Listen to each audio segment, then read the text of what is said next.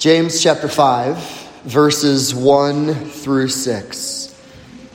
I love the church family here. I am so thankful that you love the Lord and that you give faithfully and financially and generously and obediently. I'm thankful for that. And if I were one of those, I suppose, average preachers, this would definitely be a paragraph I would skip over. And I had to study it all week long. It's so convicting. And yet what a wonderful grace that God has given to me to study, to show myself approved to God as a workman, rightly handling the word of God.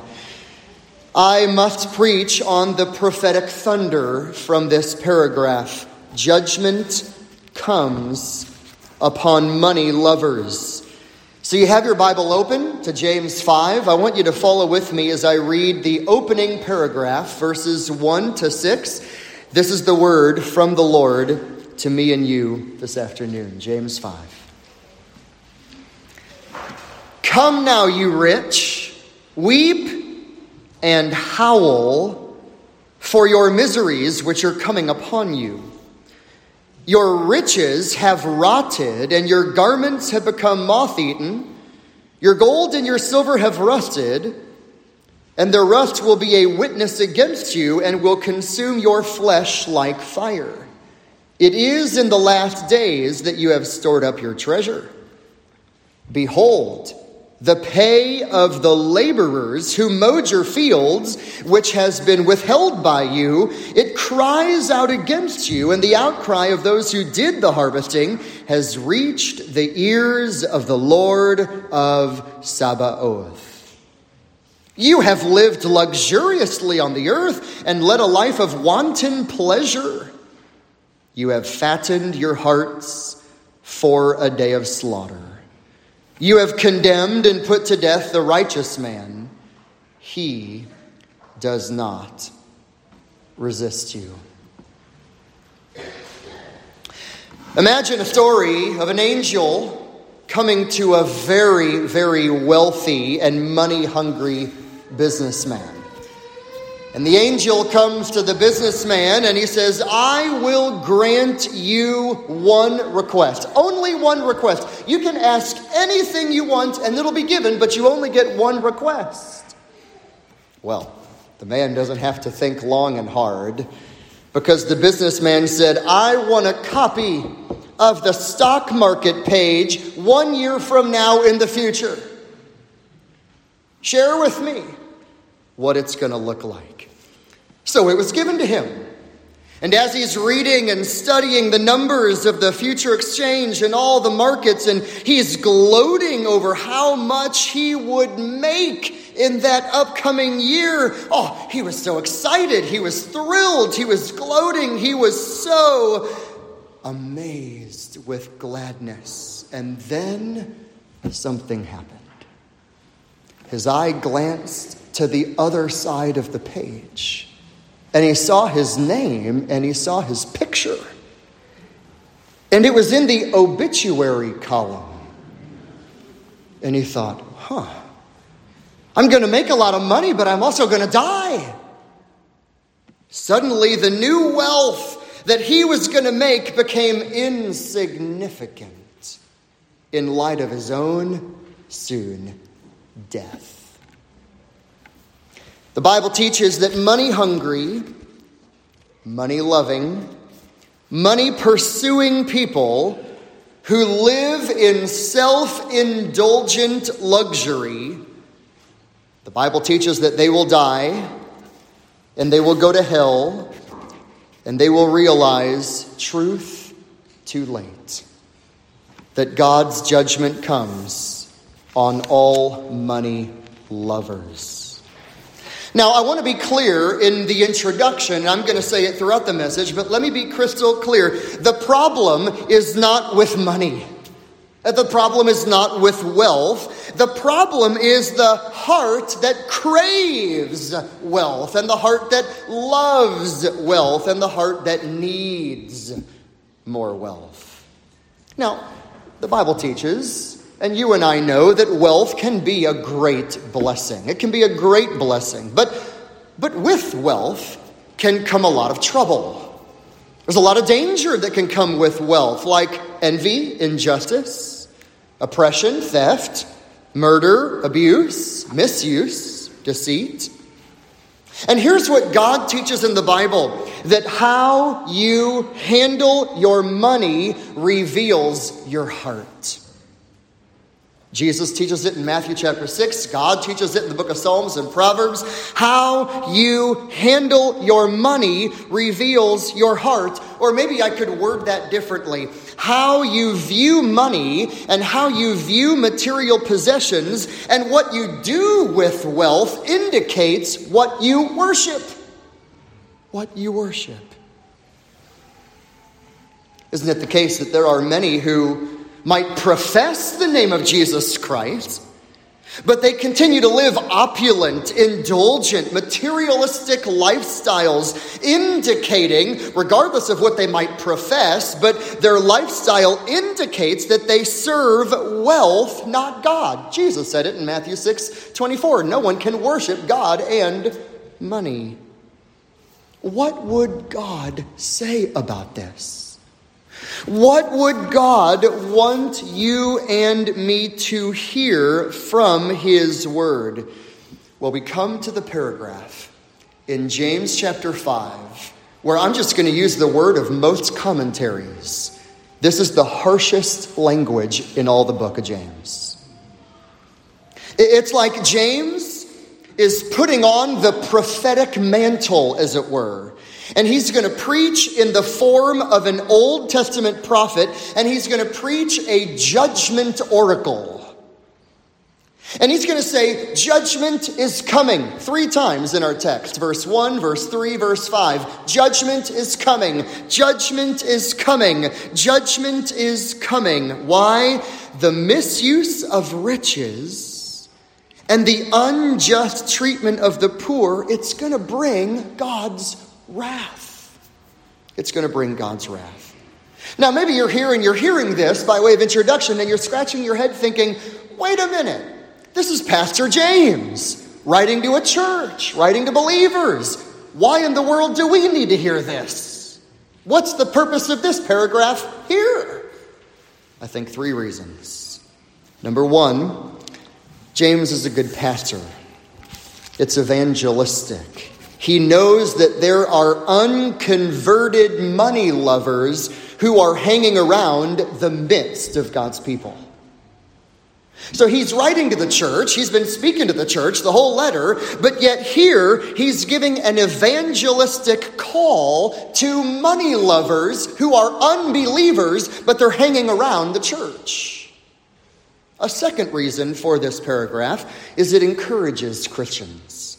It encourages Christians that God is going to judge the unjust. He's going to judge the wicked. He's going to judge the oppressors. He's going to judge the worldly self-indulgent.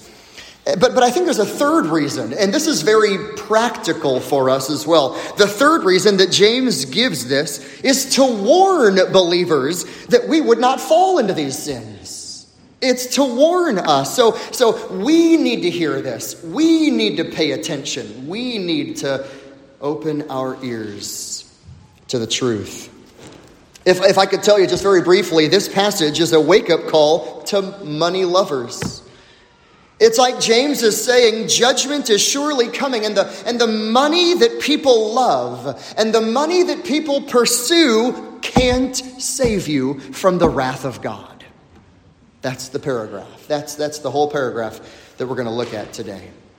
Now look at how Pastor James begins in verse 1. He says, "Come now, you rich, weep and howl for your miseries which are coming upon you, you rich." Weep and howl. Interesting, that word howl, you might have in your translation groan. You might have wail. It's a word that speaks of intense, uncontrollable groaning. Because here are rich people who are going to be judged and they're going to be condemned, listen carefully, not because they had riches, but because of their misuse of their riches.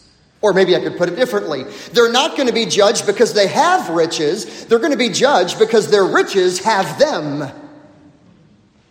And James is going to stand on the shoulders of Old Testament prophets, and he is going to condemn the rich for their misuse of money and for their oppressing of the poor. Now, still by way of introduction, if you want to turn, I'm going to do a few sampling verses of Old Testament prophets, because I want you to see James is really not doing anything unique. He's doing what the Old Testament prophets did. And I want to begin in Isaiah 3. Because in Isaiah chapter 3, verses 14 and 15, or really verses 13 to 15, here's what we read. The Lord arises to contend, and the Lord stands to judge the people. Isaiah 3:14. The Lord enters into judgment with the elders and princes of the people. It is you who have devoured the vineyard. The plunder of the poor is in your houses. What do you mean by crushing my people and grinding the face of the poor, declares the Lord God of hosts. In Isaiah chapter 10, we read in verses 1 and 2, Isaiah says, woe to those who enact evil statutes and to those who constantly record unjust decisions, so as to deprive the needy of justice and rob the poor of my people of their rights, so that widows may be their spoil and that they may plunder the orphans. Now what will you do in the day of punishment and in the day of devastation, which will come from afar? To whom will you flee for help, and where will you leave your wealth? Jeremiah chapter 5, in very clear language. Jeremiah 5, beginning in verse 27. Jeremiah says, like a cage full of birds, so their houses are full of deceit. Therefore they have become great and rich. They are fat. They are sleek. They excel in deeds of wickedness. They don't plead the case, the cause of the orphan, that they might prosper. They don't defend the rights of the poor. Shall I not punish these people, declares the Lord? The minor prophet book of Amos. Amos chapter 4, verse 1. The prophet Amos is speaking a bold message to the very wealthy people of northern Israel. Amos 4 verse 1, hear this word, you fat cows of Bashan, you who are on the mountains of Samaria. You oppress the poor, you crush the needy. You say to your husbands, bring now, so that we may have strong drink. Later in Amos chapter 8, Amos 8, and we read in verse 4, hear this, you who trample the needy, to do away with the humble of the land, saying, when will the new moon be over, so that we might sell grain? And when will the Sabbath be over, that we might open the wheat market, to make the bushel smaller and the shekel bigger, and to cheat with dishonest scales, so as to buy the helpless for money, and the needy for a pair of sandals, that we might sell their refuse of the wheat? The Lord has sworn by the pride of Jacob, I will never forget any of their deeds. Because of this, will not the land quake, and everyone who dwells in it mourn? Well then, just one more, Micah chapter 2. The whole book of Micah is such a strong message to injustice in the land of Israel. Micah chapter 2 verse 1, woe to those who scheme iniquity. They work out evil on their beds. When morning comes, they do it, for it is in their power in their hands. They covet fields and they seize them, and houses and they take them away, and they rob a man and his house, a man and his inheritance. Therefore thus says the Lord, behold, I am planning against this family a calamity. Now, I read all of that from Isaiah, Jeremiah, Amos, Micah. Why? Because what James is going to do in James chapter 5, he's standing on the shoulders of the Old Testament prophets, and he's going to point the finger to the ungodly wealthy, and he's going to say, judgment is coming on you. It's bold. It's uncomfortable. It's hard. We might even say it sounds harsh. But James 5 says, "Come now, you rich, weep and howl for your miseries that are coming upon you. Your riches have rotted." He says in verse 1, the miseries are coming upon you, meaning the calamities of judgment are coming upon you. You worldly rich, James is saying, the calamities, the miseries of divine judgment are coming upon the worldly wicked. So wail, weep, howl, wake up. Judgment is coming. That's verse 1. Verse 1 is the pronouncement. Weep, howl, wail, miseries of judgment are coming upon the ungodly rich. Well, now in verses 2 to 6, James is going to give the progression. He's going to give the progression, or maybe we might call it the catalog of sins. It's the downward spiral of trusting in money that will surely lead to judgment. And I want to give you this downward spiral. This is the outline for the rest of our time together. What is the downward spiral of trusting in money that will lead to judgment? Very simple outline. Number 1, it begins with hoarding. Then number 2, it leads to cheating. Then number 3, it leads to self-indulgence. And then number 4, it leads to murder.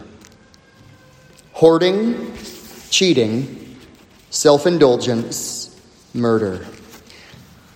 This will explain why we see what we do in the world that we're living in.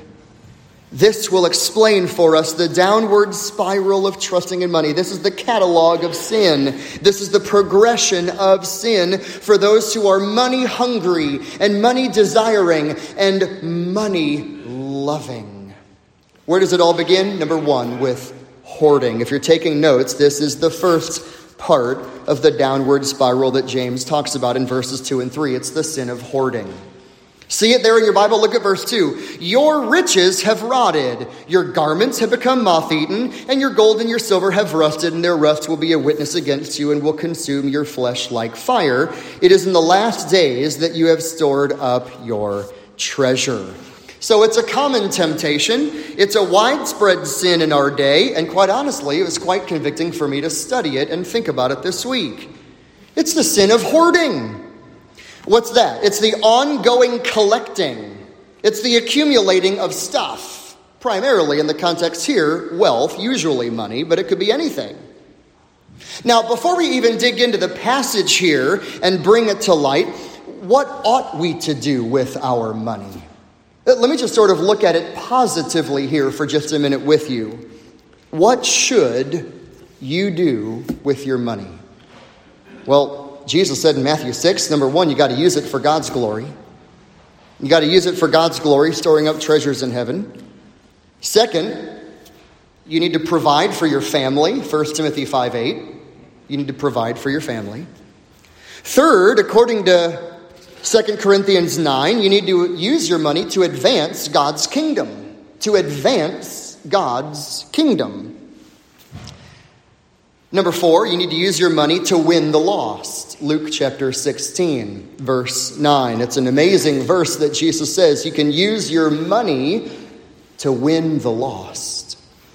Number 5, you ought to use your money to care for the needy. 1 John 3 and really the early church, Acts chapter 2. They were giving, they were selling, they were distributing to those in need, caring for the needy. Another way that you can use your money is number 6, to support those in gospel ministry. 1 Corinthians 9, to give and support those who are in ministry. But the point of this is to not hoard money, because hoarding wealth is foolish, because it's quickly going to fly away. Listen to Proverbs 23, verse 4 and 5. Don't weary yourself to gain wealth. Cease from your consideration of it, because when you set your eyes on your money, it's gone. For wealth certainly makes itself wings like an eagle that flies toward the heavens. Proverbs 23, 4 and 5. So James is warning of that. He's warning, James 5 verses 2 and 3, of the sin of hoarding wealth. Now, there are three primary means of wealth in that culture that James is going to bring out. First is the food. Food. Your food is going to corrupt. It's going to rot. Second, garments. Your garments, your clothes are going to be moth-eaten. And then third, your money, your gold and silver is going to rust. It's going to corrode. It is going to rust. More. I just need more food, more treasures, more crops, more garments, more money, more. All that people have accumulated will be useless if you trust in it. And like Isaiah taught so much, it'll end up turning on you and it'll destroy you.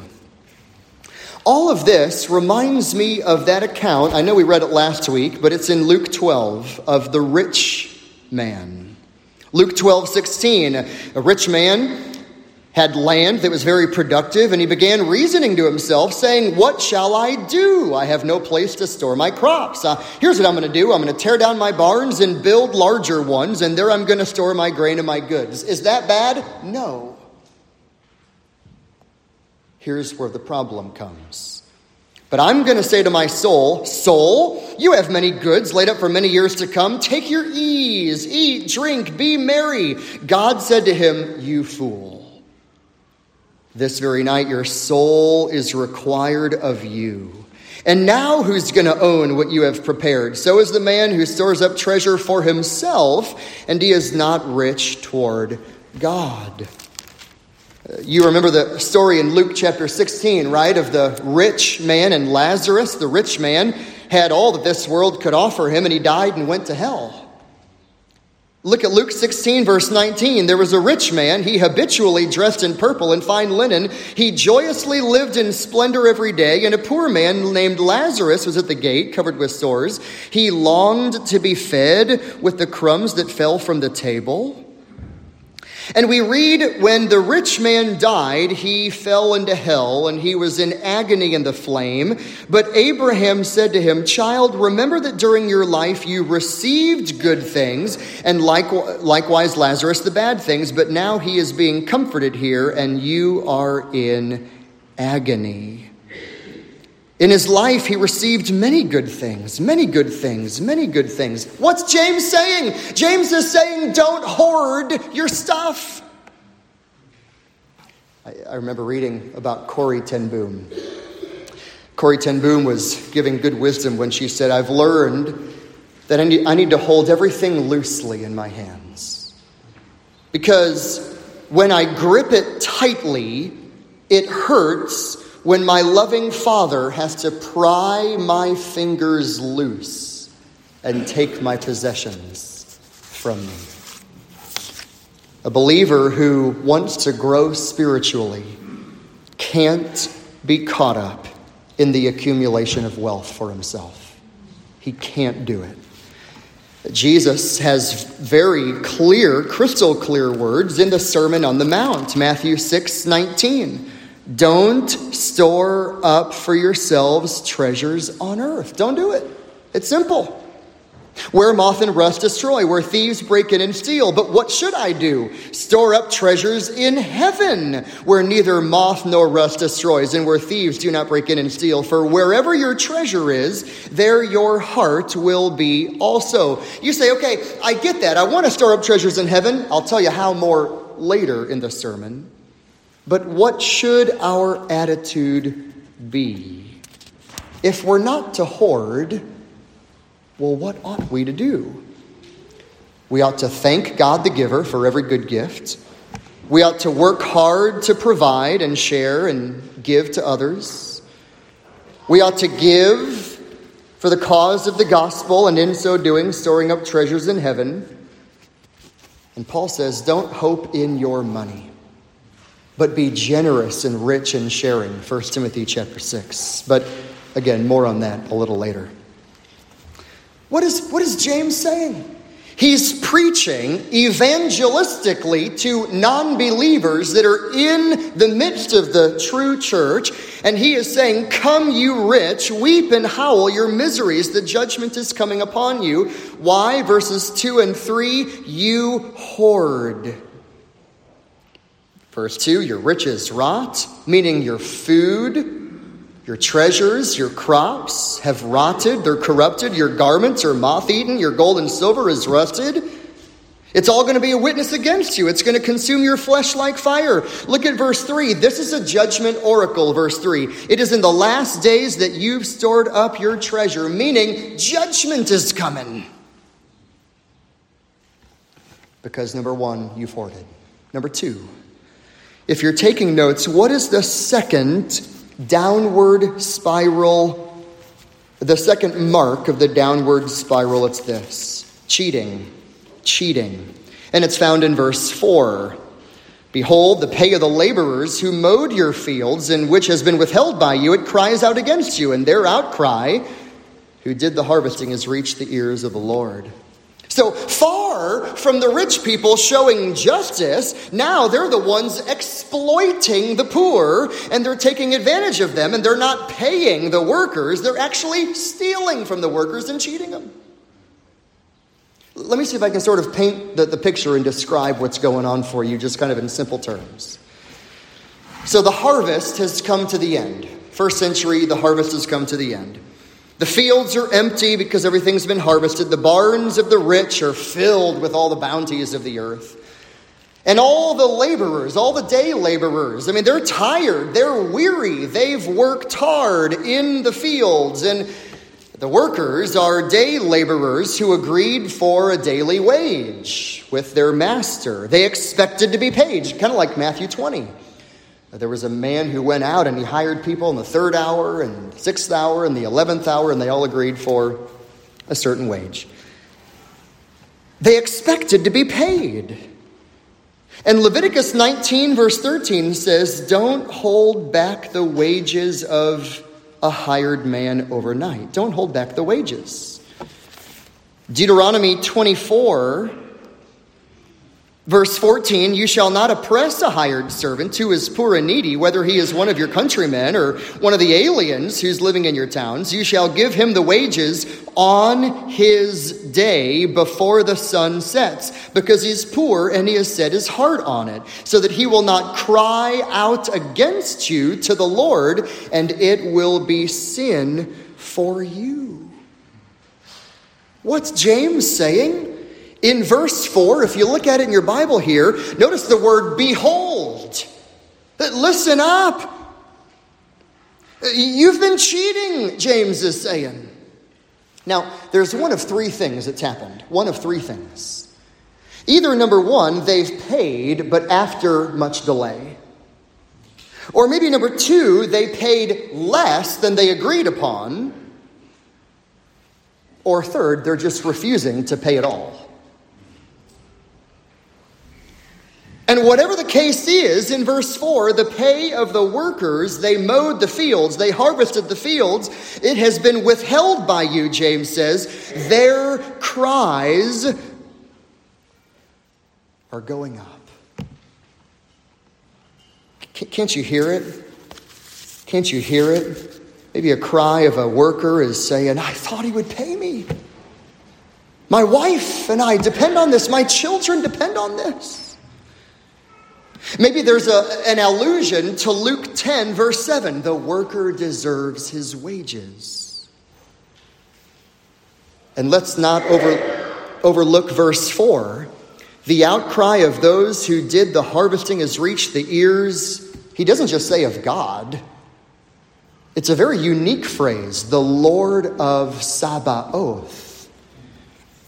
Well, that's a direct quote from the burning bush narrative in Exodus chapter 3. When God said, I am aware of the affliction of my people in bondage in Egypt, and I have given heed to their cries, and I am aware of their sufferings. What a God. God knows the pain. He knows the trouble. He knows the bad treatment. He hears the cries of those who are being unjustly treated. God says, I hear their cries. But the title for God, Lord of Sabaoth, is a way of saying he is the God of all of the armies in heaven, don't mess with this God. He's the Almighty One. He's the all-powerful one. He's the one that can deliver you out of bondage in Egypt. He can bring you through the Red Sea. He can bring you to the Promised Land. This is the Lord of hosts. This is the Lord Almighty. He hears the cries of those who have been cheated. You said you'd pay me, and you didn't. My wife depends upon it. I depend upon it. Our children depend upon it. We have been cheated by the rich. And James, in a very Old Testament prophet-like judgment oracle, says, God hears their cries. Real quick, before we move on, I think this is one of the many reasons why Christians shouldn't gamble, why Christians shouldn't play the lottery. We know that the gambling industry exploits the poor. They might see it as their hope of improving their life situation, I suppose. But when somebody wins, whose money are they getting? It's not the government's money. It's the poor. Cheating, exploiting the poor, gambling, and lottery should not have a part in the Christian's life. Furthermore, I think it's why Christians should be good employers, generous employers to those who work for you. Generous, paying, providing in a timely way. And maybe an additional application, Christians, we should be good tippers at a restaurant. The worker is worthy of his wages. Don't cheat. Don't cheat others. Don't exploit the poor. Give fairly what is due. Okay, so James is saying in chapter 5, you rich, weep and howl, judgment is coming. Why? In this downward spiral, in this catalog of sins, it all begins with hoarding. Number 1, the accumulation of stuff and wealth. Number 2, it leads to cheating. But that will inevitably lead to number 3, self-indulgence. Self-indulgence. So if someone is not paying the day laborer, if he's not paying him the wage that he should be paid, the rich, James says, are spending it on their own self-extravagances. Now, Pastor James, according to verse 5 right here in our Bible, in prophetic passion, is going to scathe the rich who do this. I mean, he is putting on that prophetic robe, and he is using language, figures, images, denunciations from the Hebrew prophets. Look at verse 5. You have lived luxuriously on the earth. You've led a life of wanton pleasure. You have fattened your hearts for the day of slaughter. This is interesting. This leads us to Ezekiel chapter 16. It's one of the most bold, blunt chapters in the Bible regarding sin. The sin of Israel and the sin of Judah. Ezekiel chapter 16, Ezekiel 16 verse 49. This is speaking of Sodom and Gomorrah. Behold, this is the guilt of your sister Sodom. She and her daughters had arrogance, abundant food, and careless ease, but she did not help the poor and the needy. They had pride, they had plenty of food, they had comfortable security, but they didn't support the poor and the needy. What's the point? They were overfed and unconcerned. Back to James 5, James says, you've lived luxuriously on the earth. Can I just ask a couple of heart-probing questions at this point? Are you a self-indulgent person? What does your credit card statement reveal about how or who you spend your money on? What would other people say about how you live your life and how you spend your money? Do you love living in comfort, luxury, a cushy life? Or, to use the Hebrew prophet's image, gorging yourself while ignoring others? Again, the issue is not having money. That's not what James is after here. He's not after having money. He's after what you do with your money.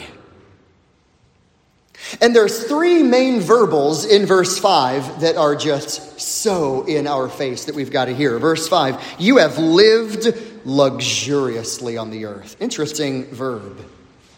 Literally in the Greek, you have lived in pleasure. Soft. The idea is soft. Meaning you're so wealthy, you just live the soft, cushy life. It's extravagant luxury, loose living. It's comfortable, often at the expense of others. It's kind of like the rich man in Luke chapter 16 who habitually dressed in purple and fine linen. And then the Bible says, in the words of Jesus, he lived in luxury every day. Same word. Just a rich guy who just lived luxuriously on the earth, living for himself. The second verb in verse 5 is not only living luxuriously on the earth, but second, you've led a life of wanton pleasure. If you have the ESV or the NIV, you have a life of self-indulgence. I like the New Living Translation here. You've satisfied your every desire. That's good. You've satisfied your every desire. That's a good rendition of the original. Why? Because it's wasteful living. It's extravagant living. Even sexually immoral associations with this word. It's just full of pleasure. It's full of loose living. It's full of just me satisfying my every desire. And the place to go for this, by way of illustration, is the prodigal. Remember that in Luke chapter 15, the man goes to his dad. He says, Dad, I want you dead. Give me the money. Give me the inheritance. So the dad gives him the money. The boy foolishly takes the money. He packs up his stuff. He goes to a faraway land. He spends it all on foolish living. Wild living is the idea. Immoral living. The older brother reveals it was on prostitutes. James is saying to the rich, in the midst of the true believers, he's saying, you've lived luxuriously on the earth. You've led a life of wanton pleasure. And here's the third verb in verse 5. You have fattened your hearts for the day of slaughter. Oh, man. This is a quote from Jeremiah chapter 12, verse 3. You are so fat, gorging yourself full with your self-pleasures. What you're doing is you're preparing yourself for the day of slaughter. It's like the prophet is saying, you're fattening yourself. You're just like a domestic animal, gorging yourself without knowing your destined end. You're just like cattle being fattened for the day of slaughter. And so that's what the rich are doing. They're indulging, they're gorging in luxury, self-indulgence for the day of judgment. I take a huge warning from that. It's easy for us to care for ourselves. It's easy for us to be self-indulgent. Solomon, in Ecclesiastes chapter 2, could not be any clearer. Because in Ecclesiastes chapter 2, Solomon says, I did it, I tried it. I can't read all of it, but Ecclesiastes 2, verses 1 to 10, essentially he says, I'm going to test myself with pleasure. So I had wine, I had all the houses for myself. I had vineyards. I made gardens. I made parks. I made fruit trees. I had water ponds for myself. I had slaves. I had lots of flocks, lots of herds, more than anybody in Jerusalem. I collected more silver and gold than anyone else. I even had many concubines. Solomon said, I tried it all. I became great, Solomon said. I increased more than all who preceded me in Jerusalem. All that my eyes desired, I did not refuse him. But then I considered all my activities, and I realized it's vanity, striving after the wind. Living life in self-indulgence is vanity without God. It's vanity. A man who's been discipling me for a number of years, I read his journals, and I view it as an older mentor to me, a younger mentor, is Joseph Aileen. I came across this week. He gave alms almost daily. When trade was low in England, he would often give beyond his ability to assist godly tradesmen so that they could recover their business. One of the biographers said of Aileen that he appeared to have been so generous to the very last limit of possibility. Even his wife wrote his own biography about him, and she said he would constantly be giving money away. By the way, I think there's an important application point. If you have a need financially, share it with an elder. Come to a care group leader. Come to a pastor. Come to others in the flock. Tell us, because there's people who would love to help meet that need. But we can't meet it if we don't know that there's a need that exists. Someone who could have lived luxuriously on the earth was John Wesley. He made lots of money. In fact, historians even say that in 1 year, due to royalties for his books, he made about equivalent of $170,000. That's a pretty high income for a traveling street preacher. But he gave, and the story goes, when John Wesley died, all the money he had left was some coins in his pocket. He had just given it away. He didn't want to live in self-indulgence. He gave it away. So James is saying in chapter 5, to the unbelieving rich, weep and howl, judgment is coming. Why? Here's the progression. You're hoarding, and you're cheating, and you're self-indulgent, and that leads to one more, and this is the last one that James brings up. The fourth point of this downward spiral is that of murder. Murder. It's the next logical step in the downward spiral of greed of money lovers. Verse 6, you have condemned and put to death the righteous man. He does not resist you. In verse 6, you've condemned is the Greek word you've taken to court.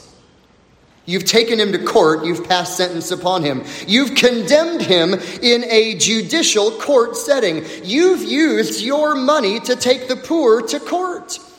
Actually, James already said that earlier in James 2 and in verse 6.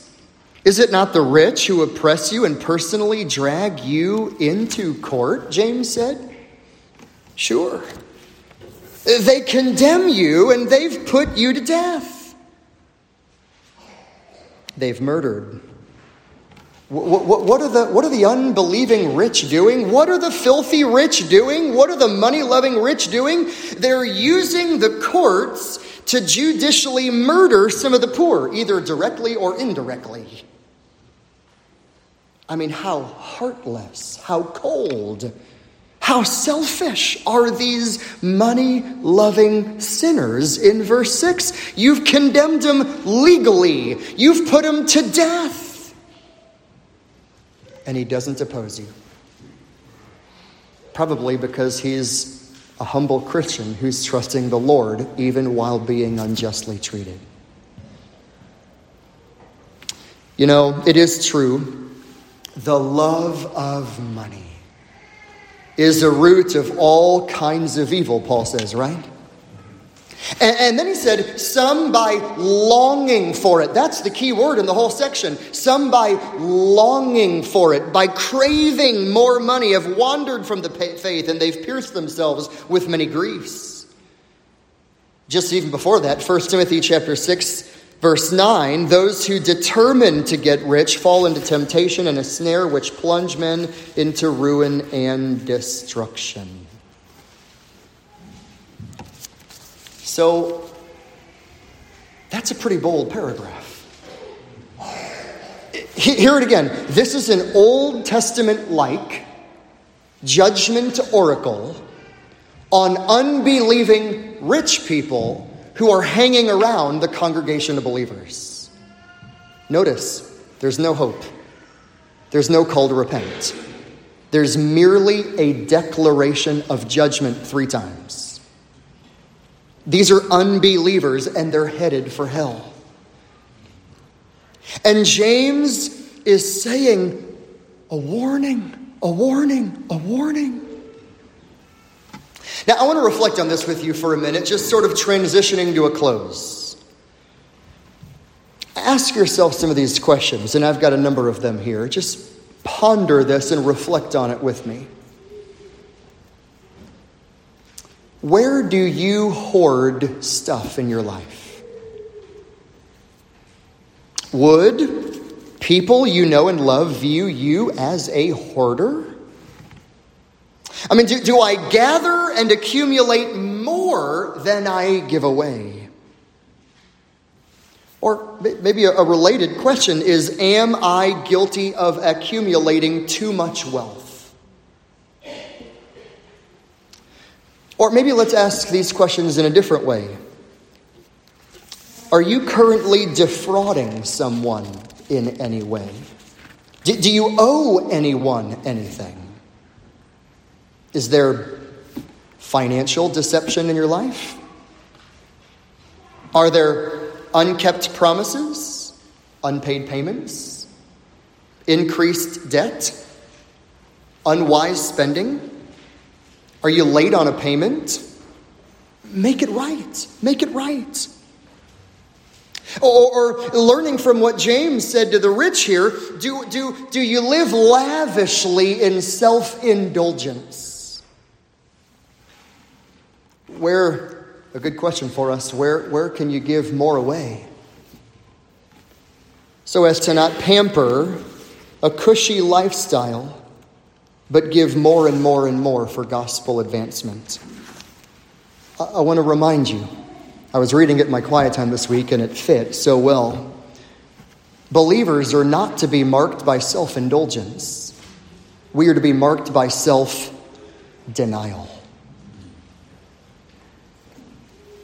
Or another application that we could draw out of this passage, have you victimized someone because of a power advantage that maybe you possess?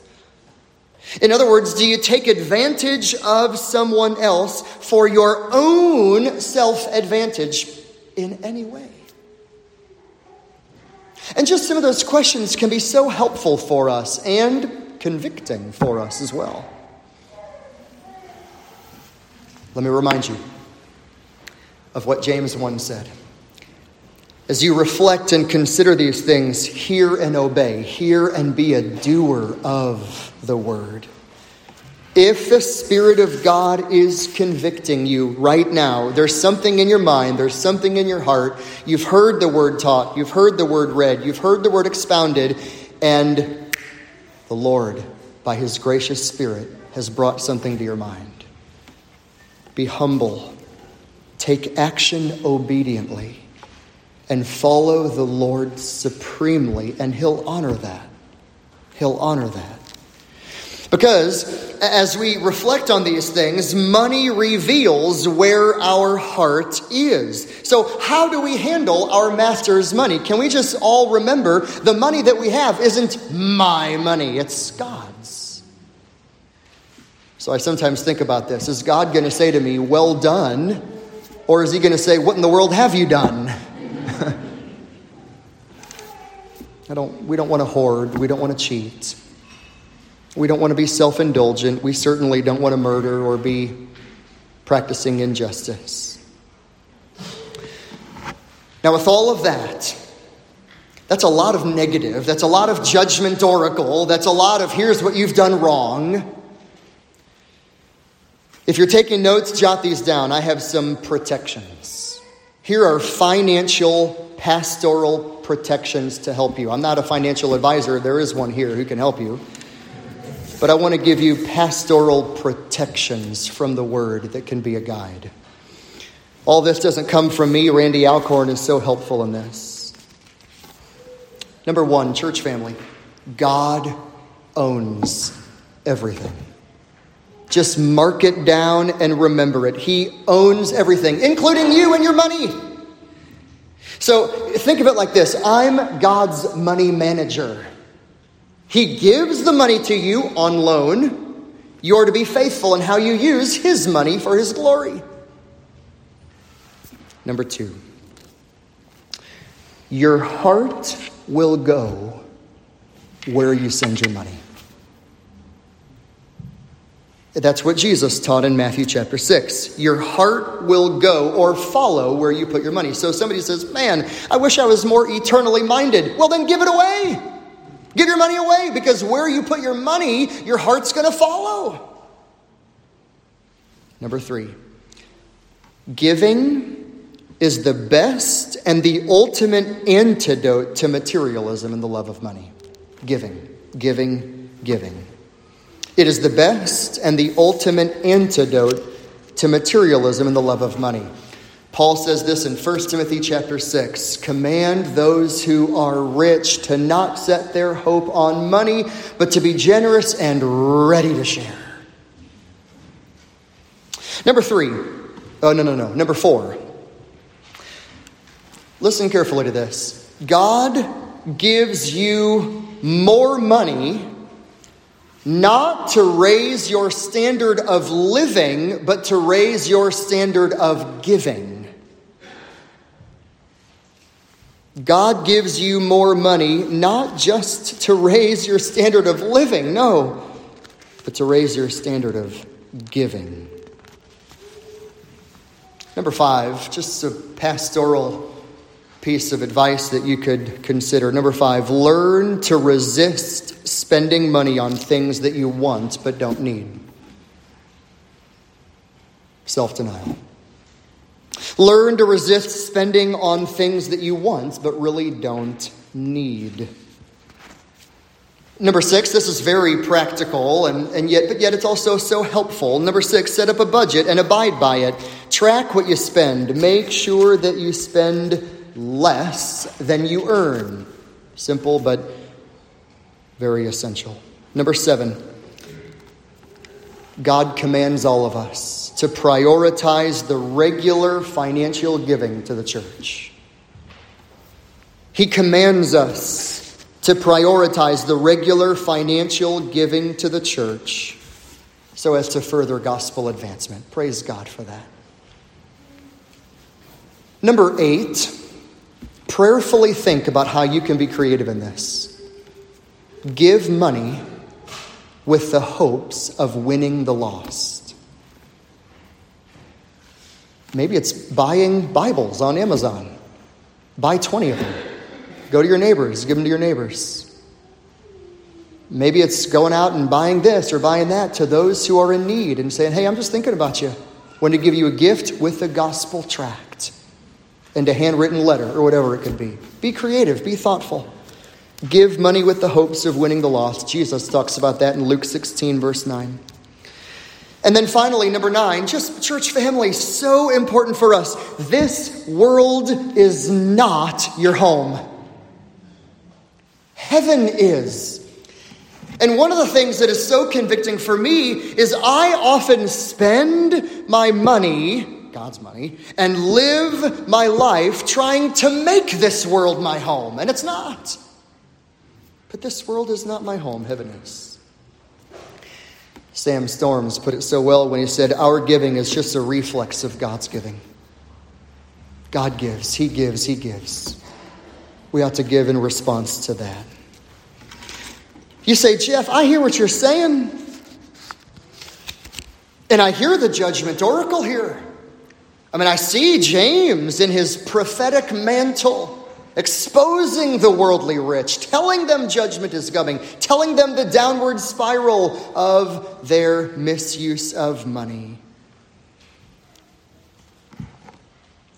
But I saved the best for last. I have to show you Christ. And I want you to go to 2 Corinthians chapter 8 as we close. 2 Corinthians chapter 8. God never commands the New Testament church to give the tithe, 10%. He doesn't say, well, you make such and such a money, just write a check for 10%, throw it in the offering, and you've done your due.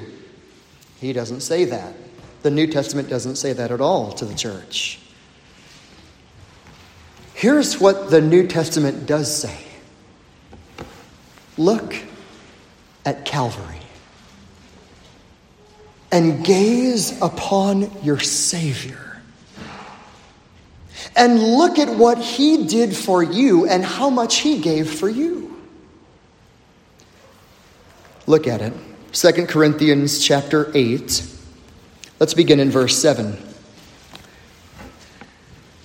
And I need to be done after this. I see the time here. I usually ignore clocks, but now I need to draw this to a close. Verse 7, just as you abound in everything, in faith and utterance and knowledge and all earnestness and the love that we inspired in you, see that you abound in this gracious work. What's the work in the context? It's the work of giving. The work of generous financial giving. Yes, you excel in all the ministries of the church, good, but be sure that you're excelling in the work of giving. Verse 8, I am not speaking this as a command, but as proving through the earnestness of others the sincerity of your love. Paul's not going to tell them how much to give. He says, I want you to prove the sincerity of your love. Well, how much do I give? What should I do? Look at the next verse. 2 Corinthians 8:9. For you know the grace of our Lord Jesus Christ, that though he was rich, he was in glory. He had all the splendor and majesty of the King, the second person of the Trinity, forever receiving worship. He was rich, yet for your sake he became poor. What does that mean? He gave everything up. He gave it all. He gave it all for you. So that you, through his poverty, might become rich. This is not a prosperity gospel verse. This is somebody who's awed at the reality that God has given every spiritual gift in the heavenly places in Christ to believers. What a Savior who gave everything for us. He left heaven and he came to earth, not just to earth, but he took the wrath of God. And the eternities of hell, of God's furious indignation for our sin, he took it. That's the poverty. He had nothing. So that through this work for you, you become rich. Every blessing in the heavenlies. So what's the message? Here's the Savior who gave everything for you. He gave it all for you. So now Paul would say, give and live fully for him. Let's pray. Father, thank you for the power and the piercing and convicting and comforting nature of the Word of God. Where we sin, O Lord, we ask you to forgive us. Where we have lived hoarding our money and lived in self-indulgence, and where we have cheated, forgive us. Oh, forgive us, O Lord. Help us to change by the enabling power and the sufficient grace of the Spirit. Thank you for your word, such clear and bold truth. We thank you and praise you. Thank you for Christ who gave everything for us. We behold him, we love him, we worship him, we adore him. In Jesus' name, amen.